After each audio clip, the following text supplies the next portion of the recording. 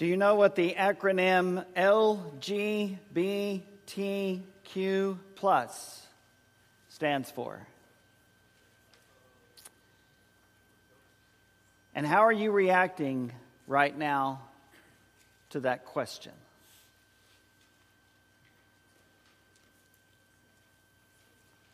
While you're thinking about that, let me share with you a part of a 2012 Christianity Today article.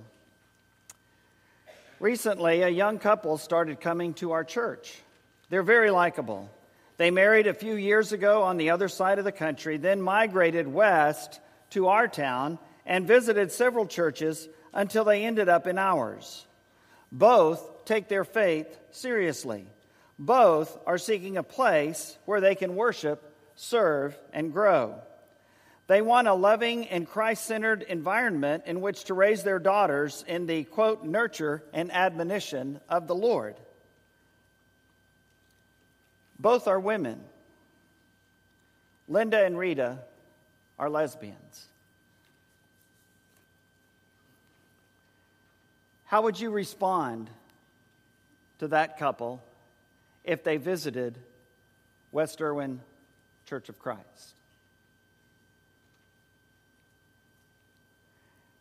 How did you respond when I asked, do you know what those letters stand for?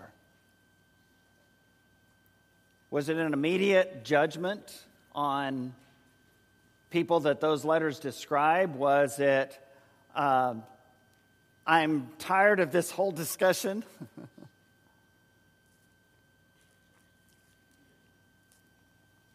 How would we respond if this couple I just mentioned visited West Irwin? How would you respond to them if they sat on your pew? Because the truth of the matter is, they're sitting on the pews of all of our young people every single day. All of our college-age students every day. And most of all of us in your work world every day. The article continues. My first question to them was, why us? There are 2 or 3 churches nearby that have no theological issue at all with same-sex marriages. They perform them, celebrate them, welcome those in them. Our church is not one of these churches, the writer continues. We're firmly embedded in our evangelical heritage, a strong emphasis on the Bible, on personal holiness, on evangelism and activism, and strong feelings about homosexuality. Very strong feelings, he writes. Linda and Rita actually grew up in this kind of a church, and that was part of their answer to why us. The other part of their answer was intriguing. They see life and joy in our church, and they want in on it. We didn't know what to do with them. He writes, I lost more sleep over this than almost anything else in my 20 years of pastoral ministry. My heritage told me to give them the heave-ho. My theology told me they were living in defiance of God. But a stirring inside me, which I can only describe as the Spirit of God, told me something else. That God himself had drawn these women here. He was doing something deep in Linda and Rita, and he was entrusting our church to join him in his work.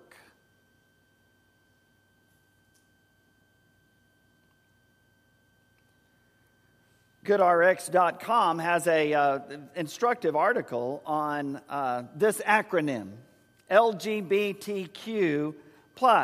L stands for lesbian. The term lesbian describes a woman who is physically, emotionally, or romantically attracted to other women. G stands for gay. The term gay describes a person who is physically, emotionally, or romantically attracted to people within the same gender. I think lesbian is used primarily for women, gay for men. B stands for bisexual. The term bisexual describes a person who is physically, emotionally, or romantically attracted to people within more than one sex, gender, or gender identity. T stands for transgender. The term transgender describes a person whose gender identity or expression is different than their sex assigned at birth. We're going to be speaking more about the transgender questions and issue 1 week from today, next Sunday. Q stands for queer, an adjective used by some people in whose sexual orientation is not exclusively heterosexual or straight. It's an umbrella term that includes people who have other identities related to sex and gender. Q can also stand for questioning. Someone who is questioning and is just not sure where they fall as far as sexuality. The plus sign at the end stands for, you're going to love this, plus. The plus sign is a symbol that represents members of the community who identify with a sexual orientation or gender identity that isn't included within the LGBTQ. Another is I, another is A, intersex or asexual, that are a part of this acronym, and that list seems to get longer all the time.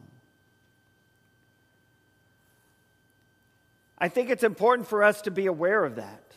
I think it's important for us to be able to have a conversation about it without approaching it either in complete ignorance or in arrogance. I don't think Jesus would want us to be either one of those when it comes to this subject and this discussion. I think the people that acronym describes were created by God in the image of God. And Jesus died on the cross for them, just like he died on the cross for me. Doesn't mean that they're living right. It doesn't mean that their actions are not sinful. But yet that exact thing is what Jesus was accused of believing when he showed some degree of acceptance to people who were sinners. Likely we will be too.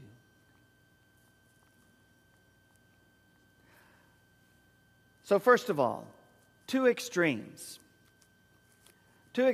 related to sexuality, speaking specifically of God's design of our sexuality.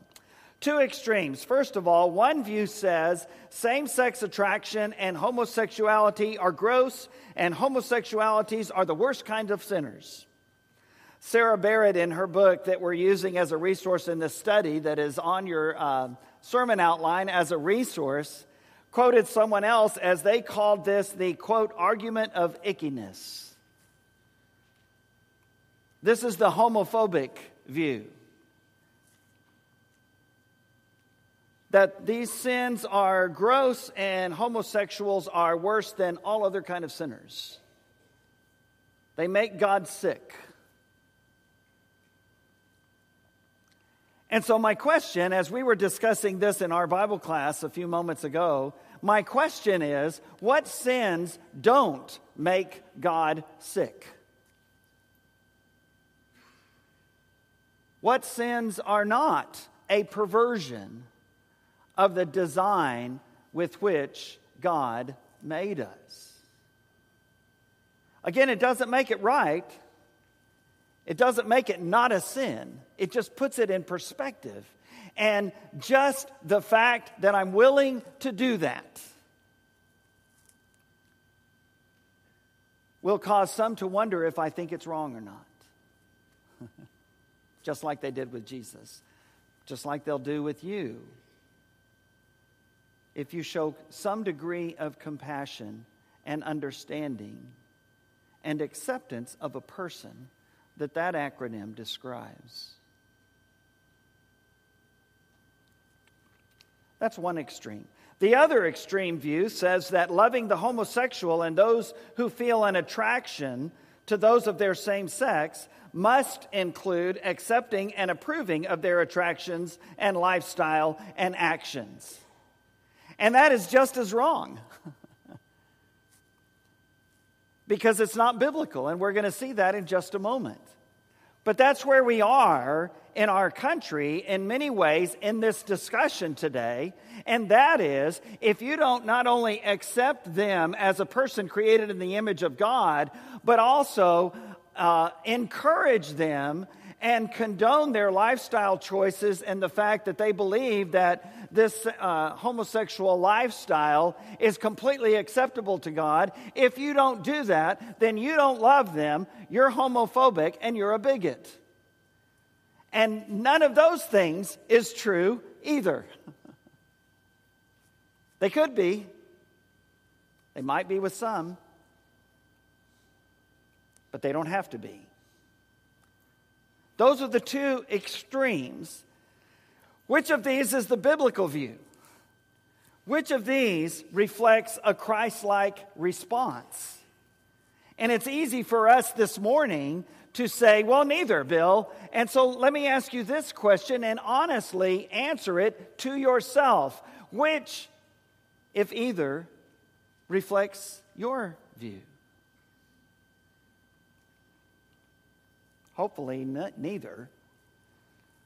But if we're really honest, there are some of us today that say, well, I kind of like that one. So let's talk about the biblical teaching next.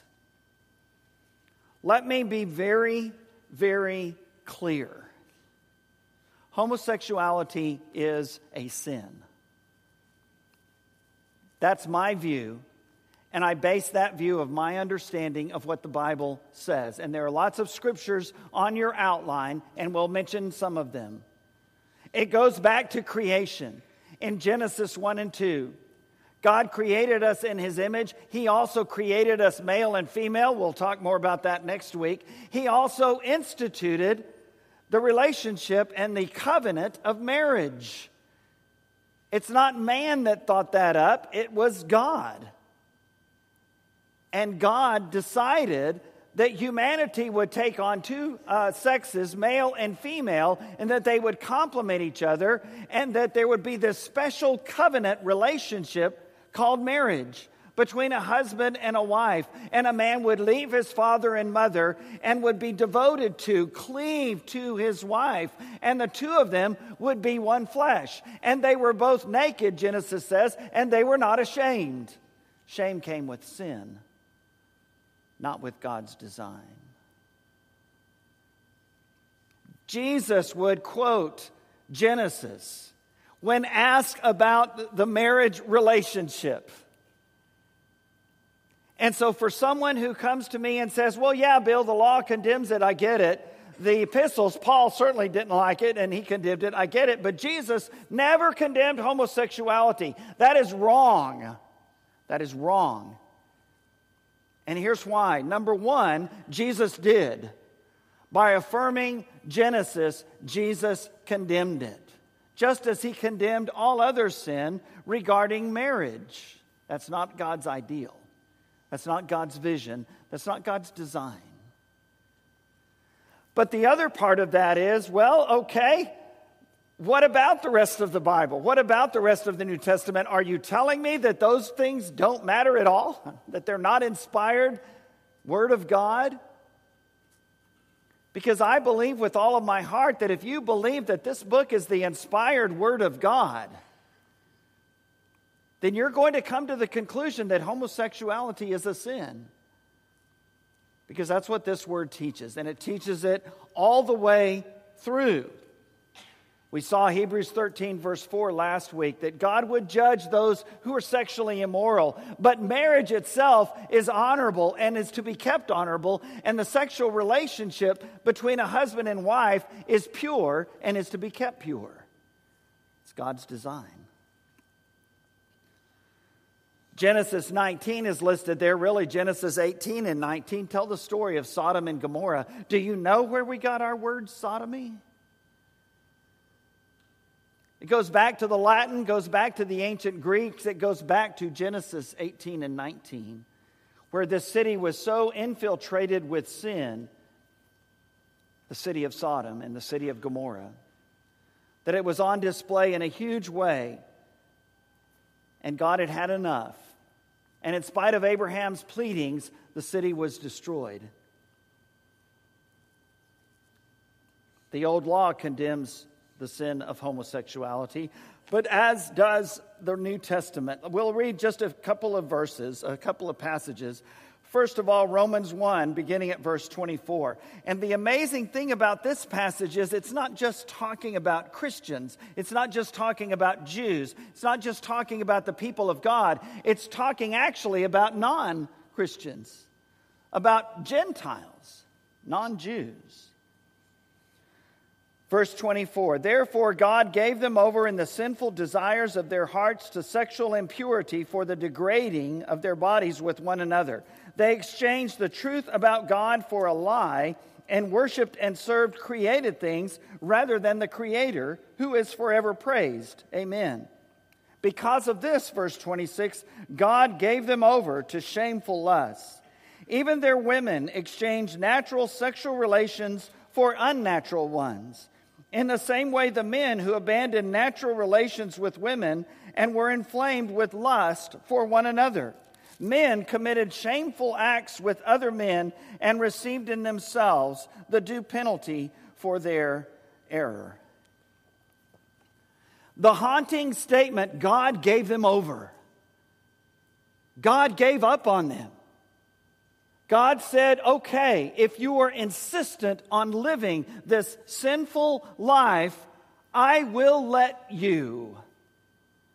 God gave them over. 1 Corinthians 6 shares these words in verses 9 and 10. Or don't you know that wrongdoers will not inherit the kingdom of God?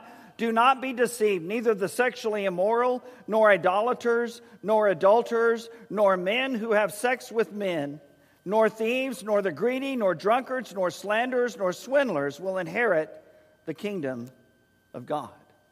Homosexuality is a sin. We could read other passages, but I'll just read one more. 1 Timothy 1, beginning at verse 8. We know that the law is good if one uses it properly.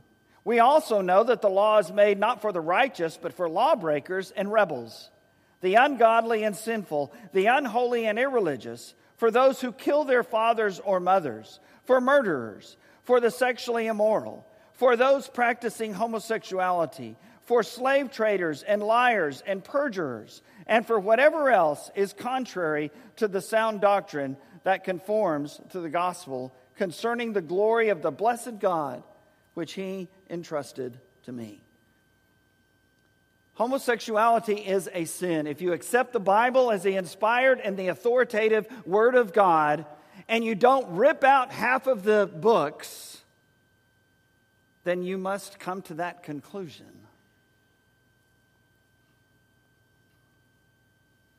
Secondly, today, we are all sinners. Homosexuality is a sin, but guess what? We're all sinners. That may not be a temptation you face. It may not be a sin that you've ever experienced yourself, but we are all sinners. Every single one of us. Romans brings that out, as you know, in such a wonderful way in the first 3 chapters, saying there is none righteous, no, not even one. All have sinned and come short of God's glory. And then again, back to that passage in 1 Corinthians 6, read one more verse after that list of sins that includes homosexuals, verse 11, and that is what some of you were to the Christians at Corinth in modern-day Greece. But you were washed, you were sanctified, you were justified in the name of the Lord Jesus Christ and by the Spirit of our God. 1 John 1 and 2 says, if anyone says they haven't sinned, they're lying. And they're calling God a liar. And they need a Savior, but the good news of the gospel is we have one. He is the Lamb of God that we sang about earlier. We are all sinners. This takes away the, quote, argument of ickiness. When we acknowledge that we're all sinners and that there's no sin that is approved by God, and there's no fairly good sins and bad sins, just sin. It takes away that argument. Because we're right there with them in the eyes of God. As our shepherd Jay Bynum led us in prayer, he prayed that we, acknowledging that we struggle to live a life of righteousness. And we struggle to encourage others to live that same way. Homosexuality is a sin. We are all sinners. Number 3, there is a difference between temptation and sin. And I think this is the point that so many in our cultural discussion today don't get. We must differentiate between temptation and sin regarding all sins. We must remind ourselves that being tempted to do or not do something that God either forbids or commands, and actually doing it or not doing what He commands, those are not the same. Same-sex attraction is not a sin. Acting on it is. Just like being tempted to lie is not a sin. Actually lying to someone is. And so we must differentiate between same-sex attraction and homosexual acts. We acknowledge that there are some people that are tempted with same-sex attraction. And there are many who recognize that and who acknowledge that that's a sin in the eyes of a holy and just God and have committed to live a celibate life because of that. Because they recognize that. Just like we must differentiate between other temptations and the acts themselves. Lying, gossip, losing your temper. Someone will come to me and say, well, Bill, I know I lost my temper. I'm so sorry. It's just the way I'm wired. It's just the way I'm made. Yeah, and it's sinful. Stop doing it. Get control of it. And if you need help to do that, get help. It's out there. But just because you struggle with that and are tempted with that, it doesn't justify it at all. And the same is true of same-sex attraction and homosexuality. Lila Rose, who is a wonderful pro-life advocate in this country, and we'll be looking at that issue in a few weeks, she says sexual desires are things we have, not who we are. A few weeks ago, Eric spoke about our identity. And we're not identified by our temptations, including the sexual temptations that we all face. They may look differently for one person to another, but they don't define us. And we can overcome them. The opposite of homosexuality is not becoming heterosexual. The opposite of homosexuality is holiness.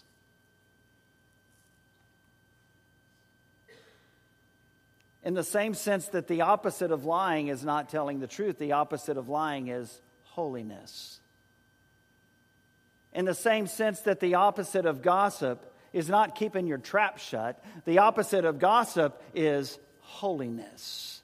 If you live this way, you're not living a life of holiness, whatever that sin is. And we're all in the same boat there. Number 4, as the old saying goes, we must what? Love the sinner and hate the sin. And for some of us, we really have trouble distinguishing that. This is what Jesus did so well, and we won't ever do this as well as He did, but we are called to deny ourselves, take up our cross, and follow Him. And He calls on us to treat others the way He has treated us, loving us, accepting us, forgiving us, calling us to live obediently. And we must treat others the same way and do for them what the Savior has done for us. Love them, accept them, forgive them, and call them to live obediently.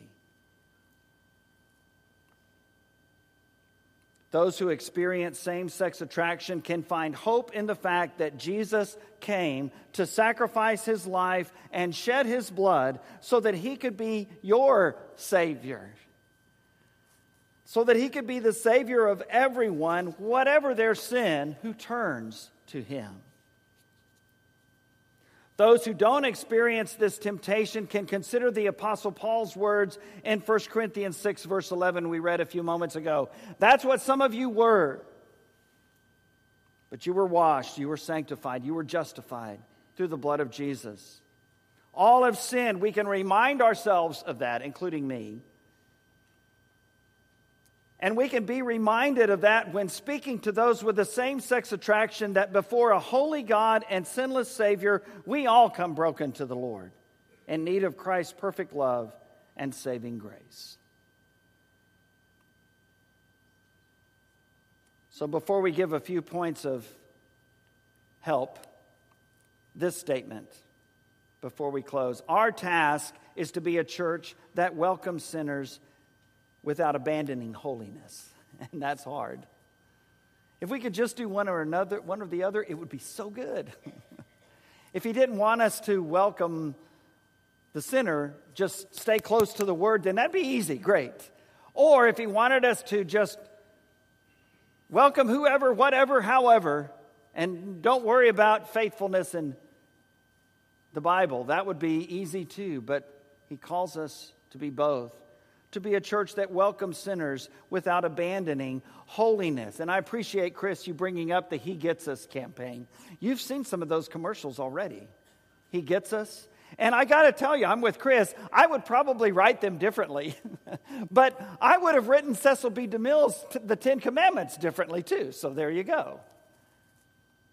But tomorrow or sometime this week, when you're talking to your friends at school, or when you're gathered around the water cooler or the coffee pot or whatever it is you gather around and you talk about stuff, and someone brings up, did you catch the game yesterday? Then talk a little bit about how the Chiefs looked so good and Patrick Mahomes is so great. And he's from Tyler, or White House, sorry. Somewhere or another in that conversation, just kind of blend in. Well, did you notice that commercial that talked about Jesus? He gets us. What'd you think of that?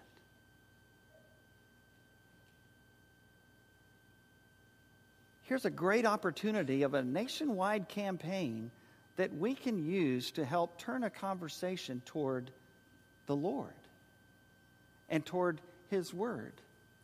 And granted, there may be some things, I'm with Chris, that I will likely disagree with on it.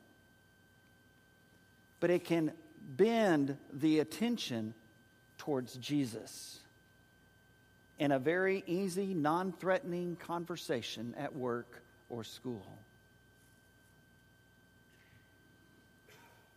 Our task is to be a church that welcomes sinners without abandoning holiness, which means that we must be individuals who welcome sinners without abandoning holiness.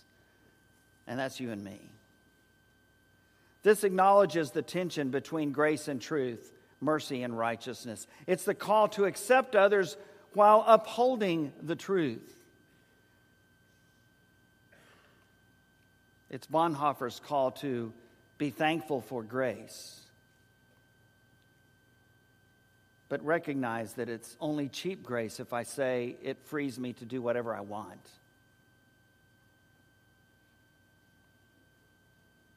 And so does this describe you? Are you a person who welcomes sinners without abandoning holiness? And how can we do that, especially with those who are facing LGBTQ plus issues? How do we do that? So here are 5 things, and I'll go through them quickly. And perhaps you can send me some other things that could be added to this list. Number 1, don't ignore them. Don't ignore them. Don't get scared as if God doesn't exist to go talk to them. Don't pretend that they don't exist, that you don't see them.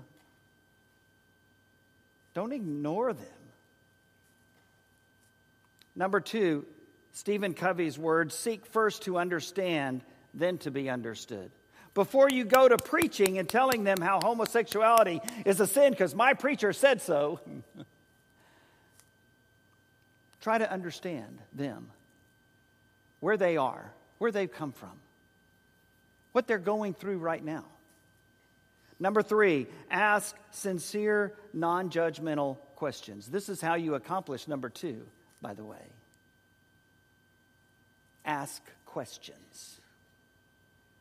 What is it about this lifestyle that appeals to you? How did you realize that this is how you were and this is what you want? And perhaps sometime down the line, the discussion can get to what convinced you that God is okay with this? In spite of what we've talked about, what the Bible says, and that's number 4, let the Scriptures speak.